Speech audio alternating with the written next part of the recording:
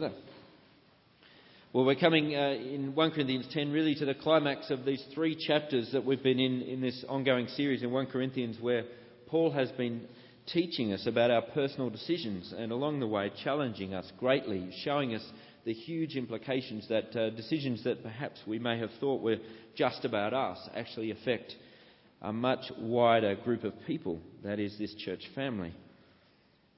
And I really do hope that you have felt that challenge as we've gone along. And as I've been thinking about it again this week, looking at chapter 10, this final instalment really in this issue of making decisions, a friend of mine came into my mind again, a friend who is a very great friend. His name is Scott, but he is by no means great at making decisions.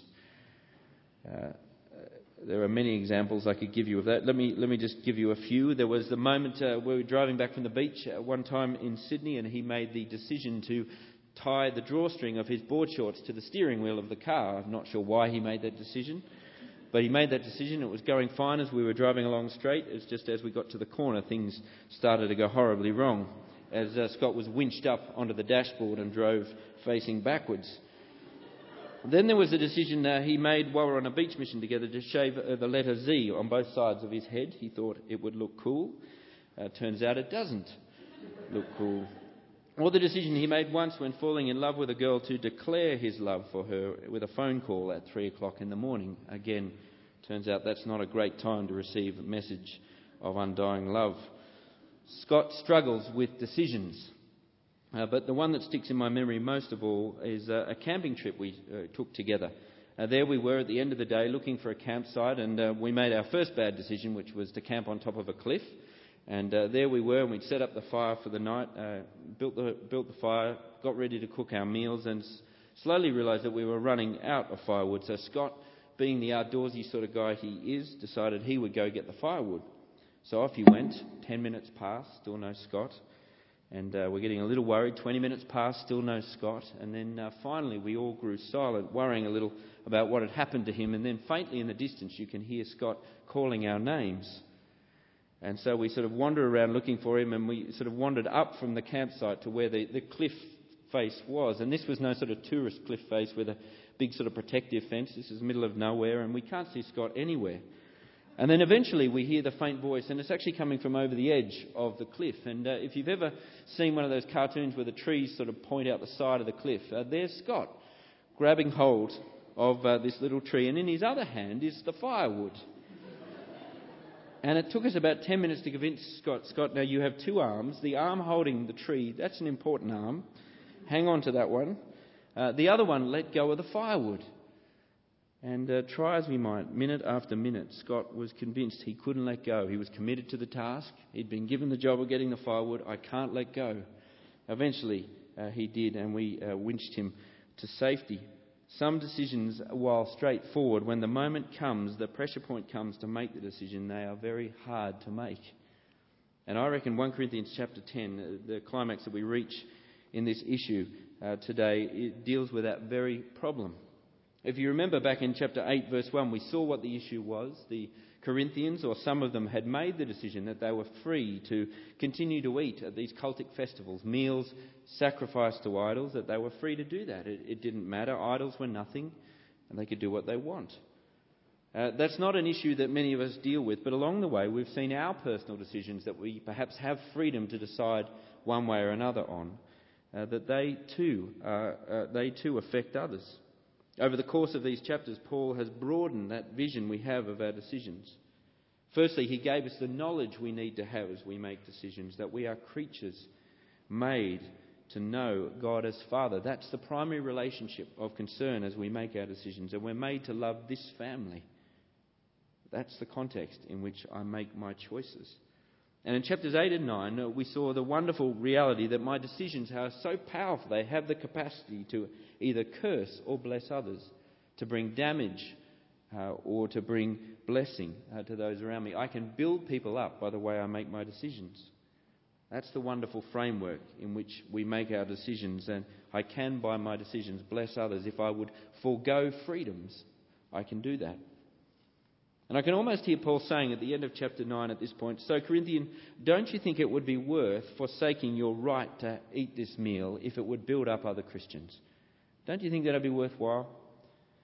And you can hear the Corinthians almost saying back, yeah, you're right, that seems to make sense. Okay, says Paul, so it's time to let go. Just a minute, says the Corinthians, just give me a minute. Come on, says Paul, it is time to let go. Okay, said the Corinthians. But Paul says, you're still holding on. This is serious. You need to let go.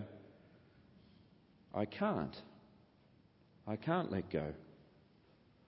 Chapter 10 is Paul's attempt to do for the Corinthians what we did for Scott on that cliff. At the moment, when the moment comes to make their decision, the moment comes to put that into action, this decision to forsake my own freedom to something for the good of another, rather than loosen our grip, we find our grip tighten around this freedom. And so Paul shouts with the greatest possible compassion in this chapter. In verse 12, you see it there, if you don't let go, you are going to fall. Paul introduces all of that for us back in the last verse of chapter 9 with this jolt. Having shown us that our decisions have the capacity to bless or curse others in the present, if you like, he now jolts us with this. My decisions have the capacity to disqualify me from the prize of heaven. A prize that was given to me by my faith in the finished work of Jesus Christ. My personal decisions have the capacity to disqualify me if they show that my faith is mere words, a mere sham. It is possible, Paul says, to make decisions in such a way as to miss out on the prize of eternal relationship with my Heavenly Father. Now that's serious, isn't it? All of a sudden we see just how big the implications of our decisions really are. We're going to hear this today, and I think it's hard for us to hear. Those of us who perhaps feel assured, even complacent. I know Jesus, I know I'm going to heaven, I know all that, and so I'm free to live as I wish. Paul meets such complacency not with assurance, but with verse 12, this. If you think you are standing firm, be careful that you don't fall. He's going to do that firstly by pointing us back to the examples of our forefathers who fell themselves. He shows us the example of Israel in the wilderness, in the promised land, on their way home to their home with their God. Now, I reckon it's easy when we look at sort of the stories of the Old Testament generations to sort of see them as distant from us, disconnected, and not really that important. They're from another time. They're like some dusty museum display. But verse 13, we're told their experience that Paul will show us now is common to us all. And we can almost see them as from another religion. They're the Jewish people. We're Christians. Most of us, like the Corinthians, are Gentiles. We're the nations, if you like. We feel little connection to them. But Paul calls them our forefathers here. This is our family. We are those on whom the fulfillment of the ages has come. We are those who the promise made to the very first Jew, Abraham, has come to us. This is our family. And so verses 1 to 4, we are looking at family footage. And in there we see the blessings they have in common with us. Have a look at verse 1. Paul says, don't forget that your forefathers enjoyed the same blessing of God's presence that you do. All the way through the desert, we're told, they were given the cloud of God's glorious presence and guidance. He was always with them. There was no experience they had in the desert where he left or forsook them. He was there. And how much more so us? We are the community of God's people this side of Jesus' death and resurrection, this side of the Pentecost where he has given us not a cloud but his very Spirit. Each step of our journey on our way home, God leads us by his Spirit through his word as he is doing right now. How blessed we are, just as our forefathers were. And second, again in verse 1, don't forget that they, like us, knew the rescue of God. He had led them out of slavery in Egypt, enslaved as they were to a cruel dictator and on the path to death. But with his mighty outstretched arm, he rescued them through the sea, we're told. Because that was the moment they knew they'd been rescued. That was the moment as they fled out of Egypt, as they found themselves before the Red Sea with the Egyptian army charging at them, hemmed in. And the rescue came. The sea parted. They walked free, and behind them the waves crashed down on their enemies, defeating them all. Total freedom. Again, how much more is it our experience? We are a community who also were slaves to a cruel power, much crueler than any mere Pharaoh. slaves to sin and death. But we are a people again rescued from that slavery by the mighty outstretched arm of our God on his cross. We walk free from that cross as the waves of his judgment crash down not on us but his Son. And our enemies, even the enemy of death, lie defeated on the ground. Don't forget, says Paul, like your forefathers, you enjoy the blessing of God's rescue. And third, don't forget that they, like us, were baptized into relationship with God. How much more so us, baptized through the death and the resurrection of Jesus into relationship with the God we can now call Father. And finally, there's this, verse 4. Don't forget that they, like us, were sustained by God. The satisfaction, the food and drink he gave them all the way towards the promised land. It came from the very same source that yours does, Christ. They, like us, knew the blessing of food that John 6 says will not spoil, that will endure to eternal life. Food that only Christ can give.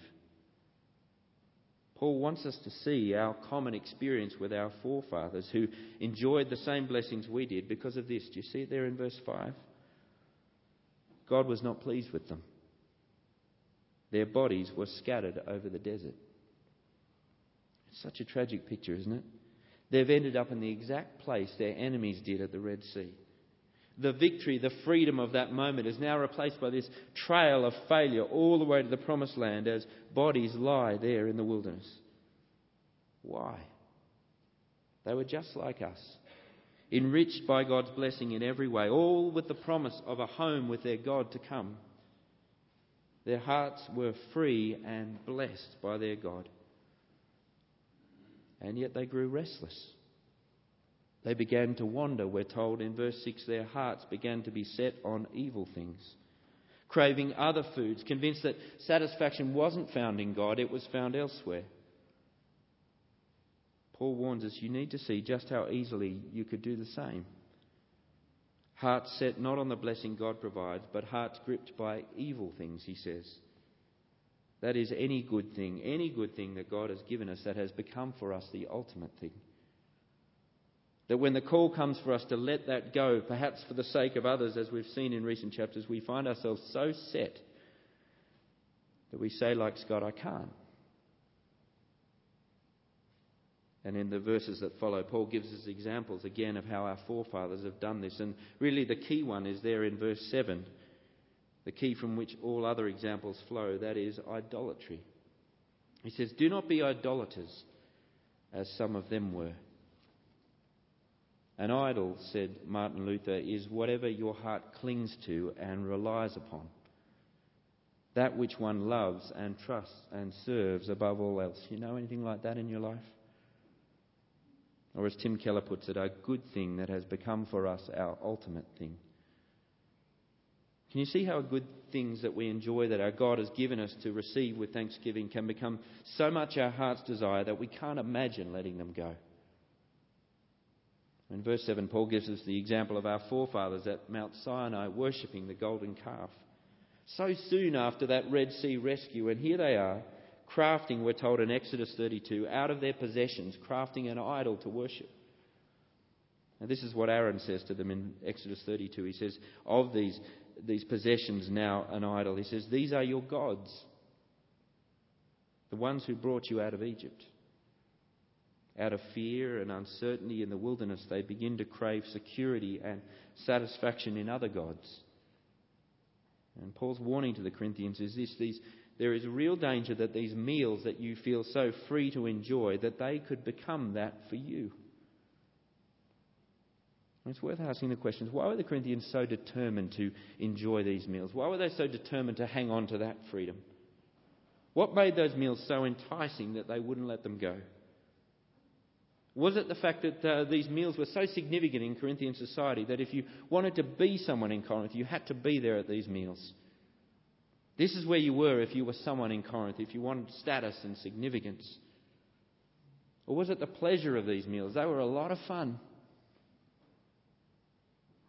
Or was it the desire to belong, to be part of things? To win such prizes, it was worth participating in such meals. It was the game you played in Corinth. But, Paul says, it's a deadly game. We need to heed the warning against idolatry too. How easy it would be in a culture like ours to have a heart set on status or significance, increasingly enmeshed in our career such that we grow more satisfied in it than our God, or gripped more and more by the freedom that money brings us, rejoicing more in our house or our holidays or the plans that we make rather than in Him, or craving belonging to our culture, being more and more a part of things, whatever that might be in our context, taking steps to be more a part of things that inevitably distance you from this family. Let me ask you, what makes you who you are? Where does your significance, your sense of belonging, your status, your satisfaction, where does it come from? If you were to want more of any of those things, your significance or status or satisfaction, where would you go to find them? If to your career or your stuff or your friends or your family, then even if you claim, as the Corinthians do in chapter 8, to know that there is one true God, your heart betrays you. Verse 6, these things occurred as examples to keep us from setting our hearts on evil things as they did. And out of this idolatry stems other forms of idolatry as well. You see it there in verse 8. I'm calling it the god of hedonism. Out of idolatry flows sexual immorality as one of its main fruits. It was a key part of Corinthian culture. In fact, it was a key part of these meals. It was just part and parcel of it. And so here in verse 8, he shows us that such a temptation wasn't new to the Corinthians. He gives us the example again of Israel in the wilderness participating in sexual immorality in the context of a meal just like this. Sexual immorality and idolatry have always gone together. And I think again we too need to acknowledge just how much this could be our God, how much our culture is soaked in sex. And not the good, creative, wonderful gift that God has given us, but the hollow shell that we have made it, after turning this good thing into an ultimate thing. Sex is a good gift, but a miserable God. It is cruel and destructive when it becomes that for us. And then in verse 9, we're given another example of how their hearts were set on other things, this time the God of freedom. Paul cites them testing the Lord, convinced that in the wilderness generation that they could do what they want. God wasn't going to stop them. And perhaps the Corinthians are doing the same thing, participating in these meals, and they're thinking, well, nothing's happened to us yet, so we're fine. Testing the Lord's patience. Again, heed the warning. This is the God of our age, the right, the freedom to have my freedom unchallenged. No one tells me what to do with my choices. And you can tell if freedom is your God if you bristle when your decisions are challenged or questioned by others. Decisions about where you live or what you buy or what you do with your time. How dare anyone tell me what to do? Such things can become part of our life which are sort of free, sovereign territory that you will defend against any incursion. No one comes there. And we can so easily end up with the only restriction on our choices being opportunity. If God didn't want me to do it, He would have shut the door. And then there's one final one in verse 10. I'm calling it the God of if only, the God of grumbling. The idolatry that grows to resent anything that the gospel may cause me to miss out on. Because if only I had that thing, then life would be so much different. Paul again cites the example of the wilderness generation, Numbers 11, where they grumbled against God. And the two words that summed up their grumbling were these: if only. Well, here's my challenge to you. Next time you find yourself grumbling, and we all do, ask yourself, what is my if only that would change everything? If only that. Grumbling is caused by a heart that looks to something else for rescue or fulfillment other than the God who made and redeemed you. Take care, says Paul, lest you who stand should fall. And so, brothers and sisters, I think in these verses we see just how significant our decisions really are. Those who set their hearts on evil things didn't stumble a little bit along the way. They fell and died in the desert. Blessed as we are, their hearts wandered to the point that when the time came to let go of some freedom, they found they couldn't. Let go, says Paul to the Corinthians, and I suspect his fear is that they will say, just like their forefathers, I can't. And so feel the weight of this. For some here, our freedom to receive with thanksgiving our homes or possessions or food and drink and culture, time, career, community, children, whatever it might be, slowly becomes by our decisions, all of which can be justified. It becomes a good thing fashioned into an idol, just like they did at Mount Sinai, an idol that our heart becomes set upon. This passage is God's clarion call to us. If you think you're standing firm in these things, be careful that you don't fall. This is a word to shake us from complacency. And if we think that we can let go of these things that we might cherish too much at any time, I can let go at any time. Paul has another warning for us as we come towards a close. There is a reason that such things are easy to get our hearts set upon. There is a reason that they're so very hard to let go of. These good things that can become idols for us, behind them, they are nothing in themselves, yes, he says in verse 19. But behind them is a horrible evil. You see it there in verse 20. Idols are nothing, yes, but that doesn't mean they have no power. Behind this nothing is an evil lie that takes our focus off God and onto idols. Behind them is demons. It is the demonic lie that Satan has told us from the beginning, which our culture is soaked in. The lie that says God is not good. There is more to life than the blessings he offers. If you give your heart to these things as well as him, you will not surely die. And so we buy into that lie, bit by our decisions, mistrusting God and growing to trust more and more in the idol of career or relationship or whatever it might be. And Paul says to worship an idol is to give your heart and your trust, your participation or fellowship is what he means here. Not to God, but to Satan in the end when you strip it back.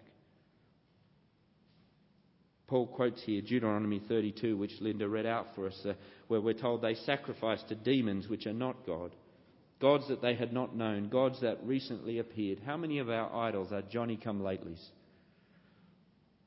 It's a picture of God's children spurning the love of their Father who gave them everything. And like the prodigal son before us, we say, I want all of this, but none of you. Let's just pretend you're dead. The problem with setting your heart on an idol is that they make miserable gods, demanding endless sacrifice to please them in the hope that they will give us what we crave. They are, Isaiah says, a burden to the weary. Can you imagine a worse thing to give a weary man than a burden? That's what fellowship with Satan and his demons and the lie they tell does for us. Though one cries out to them, they will not answer. And so as we close, how do you respond to this? Having seen the example of our forefathers, having seen why it's so very hard to let go of our freedoms, see one more thing. See where to run in all of this. Amidst the warning, there is a wonderful, strong and gracious comfort from our God for those who see what's at stake in the decisions they make. Firstly, there's this, verse 13, you must know that this struggle that you have as you make decisions, a wandering, gullible heart, I have and you have, you're not alone. Whether you feel weak or strong when you make decisions, you need to know that absolutely all of us have this struggle. And we will all the way to heaven. Each decision we make will be a struggle. And so we need help. We need to help each other. The people around you have hearts prone to wander. And so be honest about that with each other. Help each other. It's okay to struggle. It's when the struggling stops, you know you're dead. And second, there's this. How wonderful is this? In this struggle to be faithful to your God, see what your God is like in verse 13. He is faithful. He's not struggling. Is that not the most wonderful characteristic of your God? He is faithful. How unlike us is our God. When we make decisions that see our heart increasingly gripped by other things than Him, He is jealous about that, incredibly jealous. But would you want Him to be any other way? He is strongly opposed to your wandering because He loves you. But it's not a sort of a fitful, take my ball and go home type jealousy. No, verse 13, He stays with us, faithful in the midst of the struggle. And with this wonderful assurance, each time we struggle, each time, no matter how hard it is, he will give us a way out so that we don't fall. And what's his way out? I love this. You go to God with your decision. What should I do, Lord? How am I meant to struggle under the weight of this temptation? Do you see his wonderful, simple plan in verse 14? Run. Run. Flee idolatry. That's how you do it. It's his urgent, simple, radical cry. Every time you feel the tug of your heart, run. Every time you feel your heart wooed by another lover, run away. All that's on offer there behind the shiny lie that Satan sells is a burden that leads to death. Run away. It's the only sensible thing to do, says Paul in verse 15. And so, brothers and sisters, run. Flee from idolatry. Flee and take shelter in the one who says, "Come to me, all who are weary in your yearning for security or satisfaction or whatever it might be, weary not finding that in the broken systems of our world. Run to me and find rest." Paul says in verse 16 to the Corinthians, who day after day went to these meals for fellowship, he says, there's another meal altogether on offer to you. Another table, the table your God prepares and invites you to fellowship. Come and feed on the meal he provides. Here is satisfaction. And what's wonderful about this meal is that we don't have to come there with our sacrifices, hoping he'll be pleased with us, hoping he'll let us sit at his table. No, all the sacrifice has been made by his Son. Here is the one true God who has made that sacrifice, who says to you, come and let go of your idols. Come, find not a burden, but a God who promises to carry your burdens. Come and find the God who promises everything he is and then delivers. Come and find rest. Let's pray together.